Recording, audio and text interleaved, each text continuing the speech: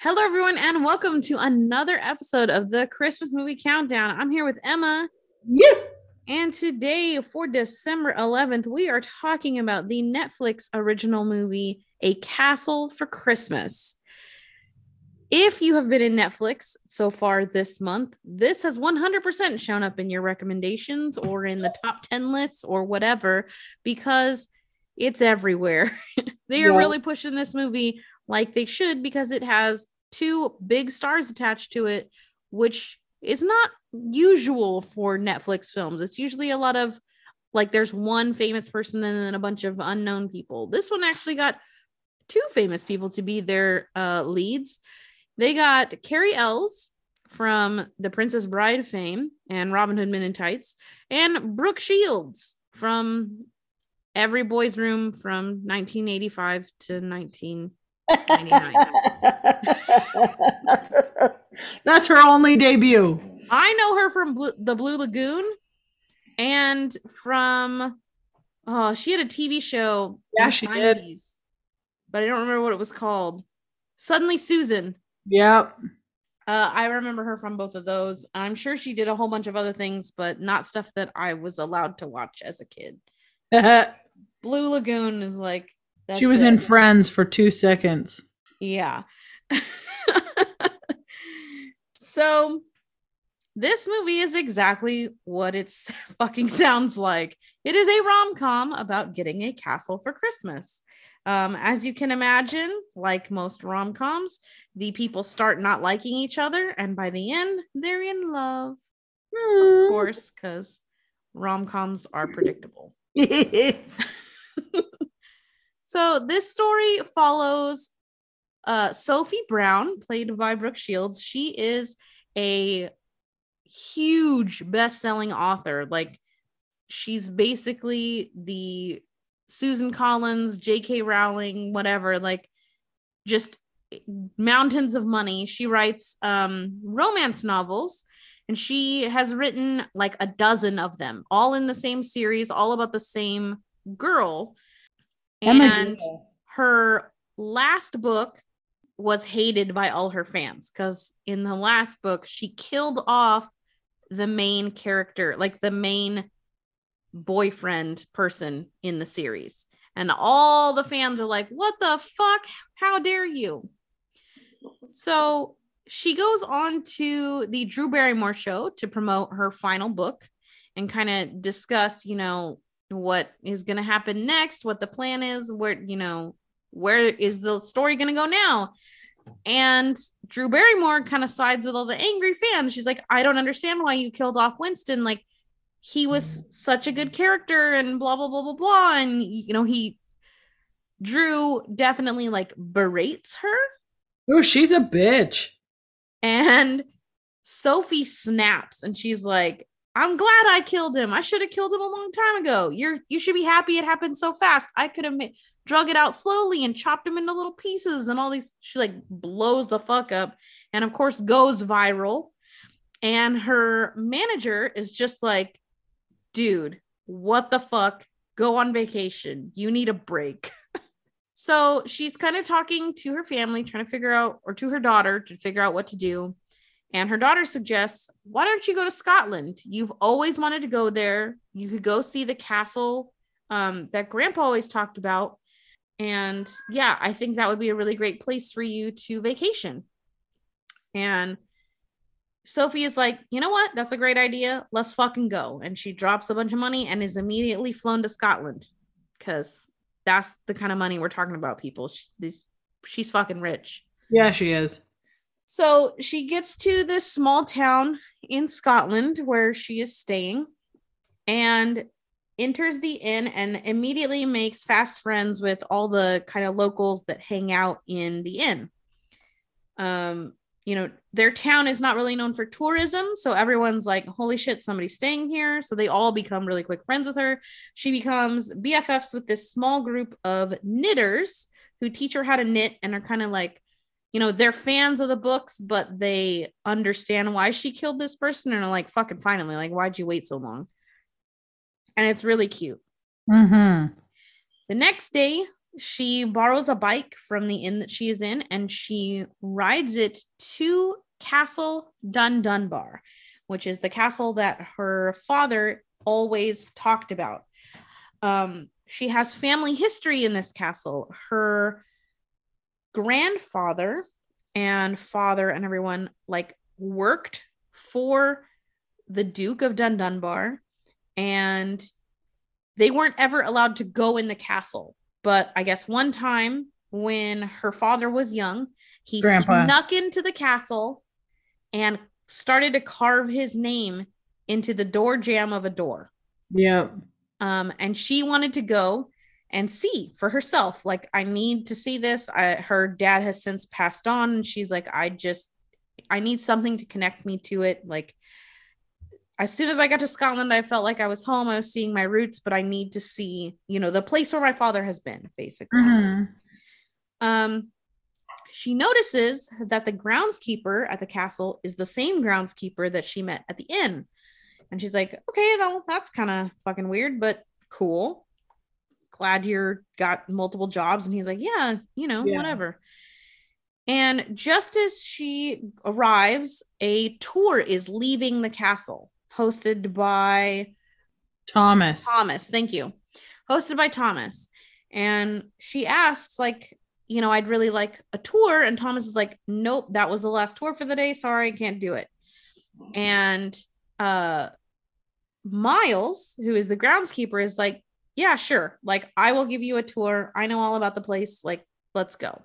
And he leads her on this private tour and he's showing her, all the things that are on the normal tour. And she's like, well, what's over here and what's over there? Like, there's these areas that we can't go to. And he's like, this is, that's not part of the tour. You can't go there, blah, blah, blah. Halfway through the tour, Miles gets called away because something is going on in another part of the grounds he has to go help with. Mm-hmm. So she starts exploring on her own and she ends up finding the door jamb with her father's little carving in it. And she's like, oh, damn, this is it. This is the place. As soon as she kind of figures it out and starts to feel it at home in the place, Miles rolls up and is like, you're not allowed to be here. I told you you couldn't do this. Like, this is where somebody lives. You can't just be wandering around. You need to get the fuck out, basically. His mood immediately shifts. He becomes a super dick and he kicks her out. And then he charges her double the price because she took a solo tour, a private tour, and just like, don't come back. She goes back to the inn and is kind of chatting with everyone about how rude Miles was and all these things. And she finds out that Miles is actually the Duke of Dun-Dunbar. And in this conversation, she also finds out that the castle Dun-Dunbar is for sale.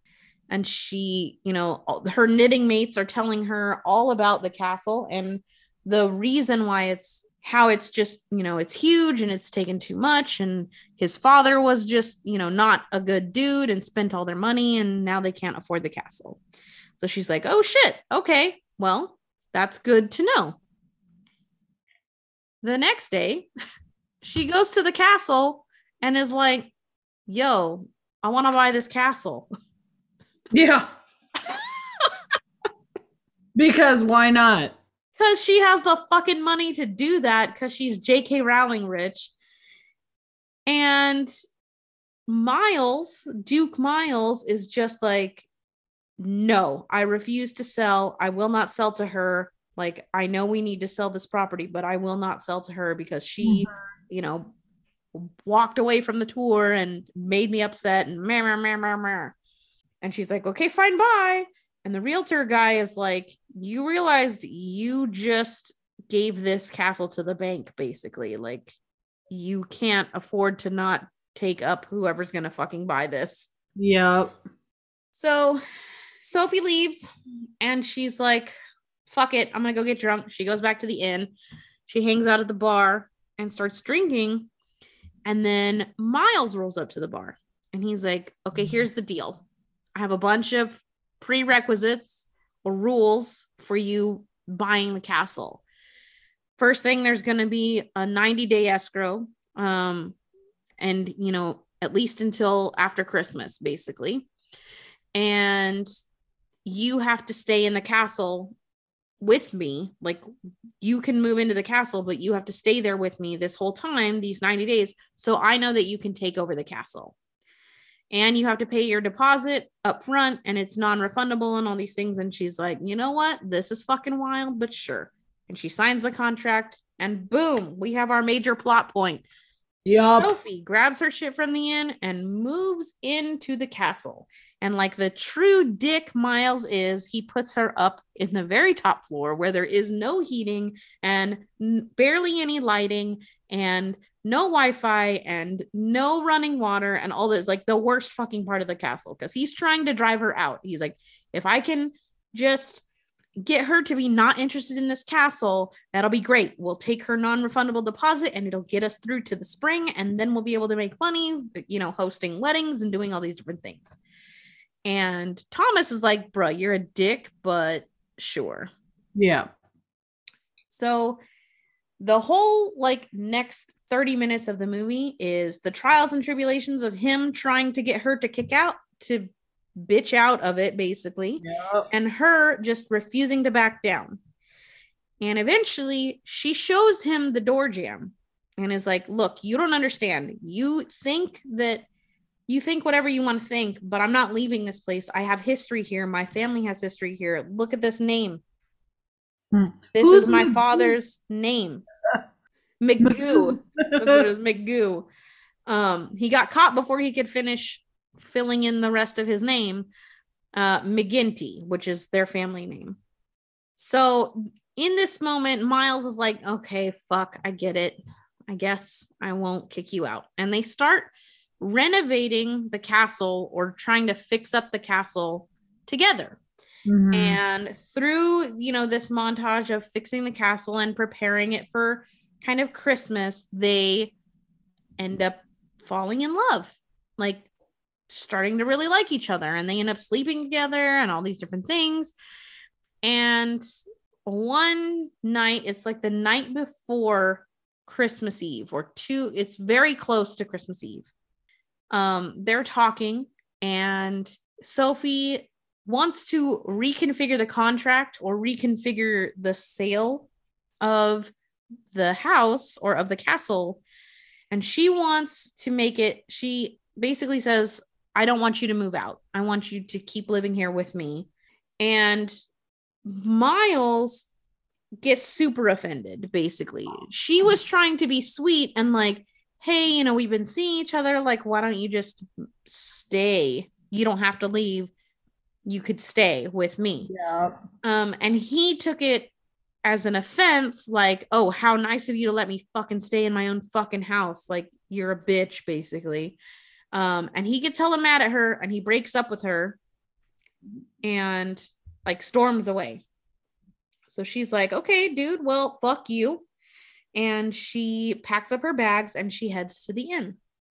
While she's talking to everyone in the inn, she learns about all these things about why he has to sell the inn, why this selling it was so important. And it's basically that he has been taking care of the entire village, the entire town, basically, is living off of the property of Dun-Dunbar. And he's, you know, basically taking care of all of it, which is why he has no fucking money anymore.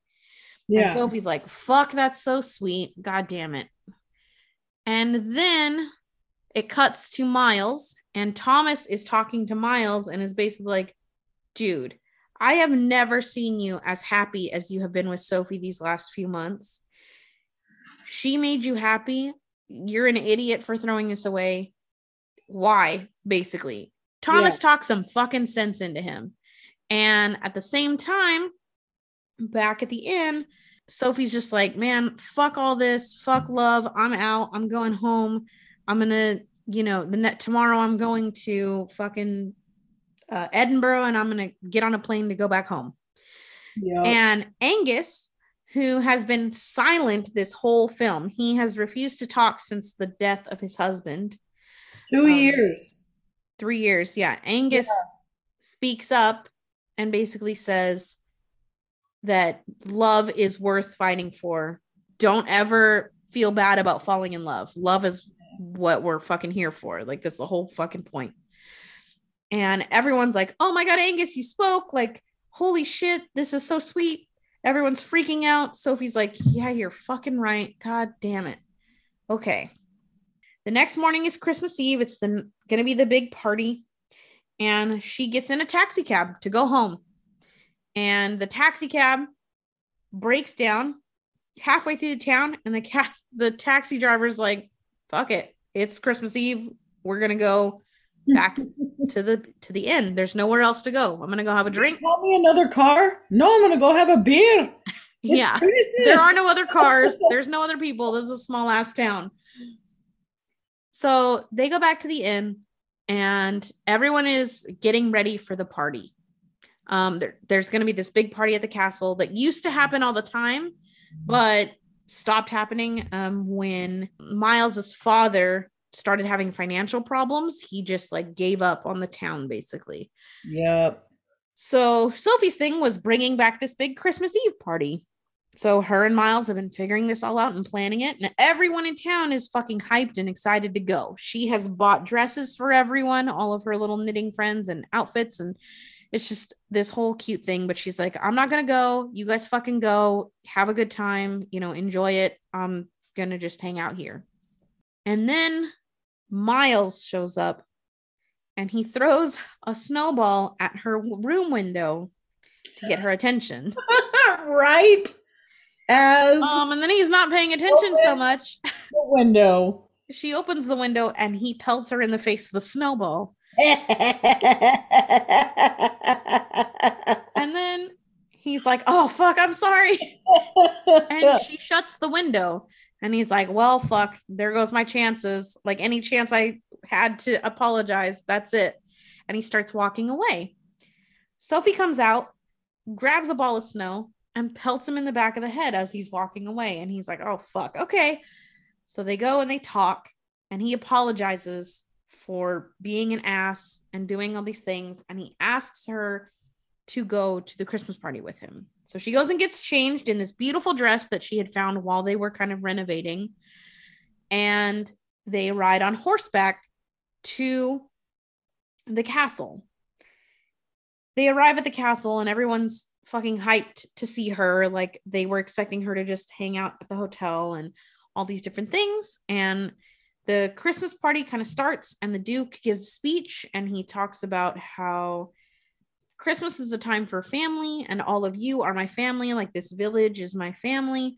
But there's someone who's missing their family tonight, and here, I fixed it. And basically, he has had her daughter Lexi flown in, and Lexi arrives at the party because Sophie was really sad for a big chunk of this movie that her daughter was not going to be with her for Christmas because her ex-husband is getting remarried on Christmas. So Sophie is now beside herself. She's like, fuck, Lexi's here. I'm so happy. And Miles and her have kind of fixed it. And they kiss. And then everybody dances. And it's a big, beautiful party. And that's the end. Castle for Christmas. Yay. Yay. There were many plot holes. So many. But it's fine. All right, Emma, who is your favorite character in this movie? Well, I had a lot. I really did. But I'm going to have to go with Hamish. Yes. Hamish the dog. I did not mention him at all, but there's a really cute dog the whole movie. Hamish is... I don't care who you are. That's a great dog right there. He's such a bull. Yep, he's such a cutie. God. I can't. Yeah. Jesus. Yep, that was my favorite scene. Also, while we were watching it, the whole scene where oh my God, what is her name? Sophie. Thank you. Mm-hmm. There we go. Brain. When everything was she was feeling bad about how she was mean to Miles, and they were telling her about the town and everything. And I had an absolute Letterkenny moment with that scene when she's like, "Oh, well, let's go fix it up a little bit." And like all I could see was Brooke Shields looking at everybody and being like, "Helen boot over? Angus boot over?" And like that was Yeah. honorable mention for a scene because that scene was adorable when they all go decorate her place. Yeah. Yeah. So, Hamish was my favorite. How about you? my favorite character was Maisie. Yes. She was like the leader of the knitting group Mm-hmm. and kind of ended up being, She's the innkeeper. yeah, she's the innkeeper at the end. She ended up being like the best friend kind of Sophie Yep. out of the group. Like she was friends with all of them, but she was definitely the more talkative. Like there's always one that's more talkative, more prevalent, has more lines, and just is more important to moving the story along. But I really liked Maisie. There's a second love story kind of in this movie between Maisie, her best friend, and Thomas, which is the Duke's best friend. And they used to date a long time ago. And then she got married, and now she's divorced. And now they're getting back together at this Christmas party. And it's really fucking cute. It's adorable. Yeah. I liked her because she is definitely the kind of friend that I am, where she doesn't hold her tongue, has no fear of like saying the wrong thing. Just like, no, I'm going to tell you exactly how it is because you deserve to know exactly how it is. I'm not going to sugarcoat some shit for you or conveniently leave out information. Like, you need to know all these things that are going on. So I really like that about Maisie. All right. Agreed. Who was your least favorite character in this movie? Drew Barrymore. Drew Barrymore. It wasn't her shitty like manager person? That too, but no, she was such a bitch. I was like, boo. She was. She was the most.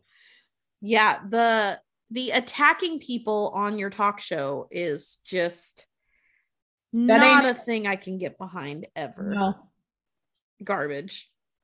My least favorite character was the plot holes. Yes. So they make a point to keep mentioning the fact that Lexi's father is getting married on Christmas. Mm-hmm. And they make a point at the beginning of the film that Thomas and Miles have signed a contract to host a wedding at the castle. On Christmas. Okay. On Christmas. Okay. And then a weird couple checks into the inn and they are forced to stay in like the lovers inn, like lovers, whatever the fuck, romance themed room because there's no other rooms in the hotel. And then we never see them again. Yep. We were watching this film. We're like, oh shit. The fucking wedding is going to be her ex's wedding. And the couple that just rolled in is her ex and his new wife. And they're going to run into each other and it's going to be a whole fucking thing. And then it never happened. I was like, what the fuck is going on? Well, it's almost like they got this great momentum going with the storyline. And then they just lost track of a third of it. I feel like they hit their time cap. Yep. Forgot that this was a Netflix movie. They were like, it's too long. It's too long. Yep. Totally. That's totally what fucking happened because they could have weaved in that plot line very easily. They had the scenes already in the movie. Yeah. Like either take those scenes out because they're fucking unimportant to the plot or put them in and make that like the big plot like part. Another 30 minutes. Yeah. If the movie had another 30 minutes, they could have tied up that loose end very nicely. And it sets it up for a sequel for next Christmas. Yes. It is just the next day. Right. Yeah, the next day. Lexi's dad rolls in with his new wife so they can get married at this castle that Sophie now owns. Yep. Awesome. Yeah. There were several other plot holes. Like The whole Drew Barrymore thing was fucking weird, and the manager was trash, and just there was a lot. It was a lot. Yeah. It was weird, but I still liked it. It was still cute. So still made me tear up. Absolutely. I had quite a few moments. So, you know the drill, guys. It's Netflix. So, of course, there's no financial information because Netflix just doesn't want you to know how much money they're wasting or spending or losing. They don't want you to know, okay? Because if no one knows, then the stockholders can't get mad, I guess. I don't fucking know. But 7-word synopsis. I've only got one. I'm sure Emma has a couple more than me. So I'll go first. Predictable Christmas rom-com with stars from 80s. Yep. All right, Emma. Okay. What an uncomfortable interview. Boy, wow, ouch. Yeah.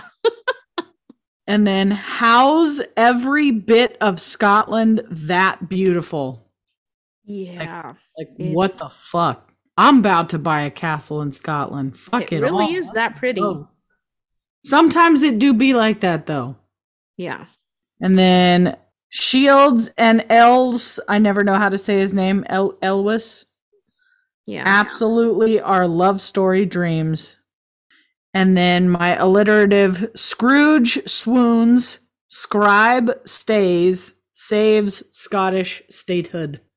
Nice. That was impressive. I thought so. It took me until like 5 minutes before we started recording. I was like, fuck, what do I do? Yeah, that was impressive. So my final thoughts on this movie are that you should check it out. It is only an hour and a half. Like, it's under 100 minutes. It's a quick one. It is quick. It's very cute. It is very predictable, I will say. If you watch rom-coms at all, it's very much like, oh, crotchety groundskeeper ends up with beautiful woman who just lands on his doorstep. It's very much that. And, you know, it's happened 100 times. It's whatever. But it's fucking cute. And Cary Elwes is fantastic. His Scottish accent was incredible. Like, who fucking knew that he could do that? What happens when you're British? Yeah. And Brooke Shields is amazing. Still incredible. Yeah. She's beautiful. Like, yeah. She's like 60. It's like, how are you that pretty still? She is a flawless human being. Yeah. Incredible. You. All right. So if you have any other suggestions for our Christmas movie countdown, you can hit us up at AllentownPod on Twitter. You can email us at allentownpresents@gmail.com, or we have a Facebook at Allentown Presents.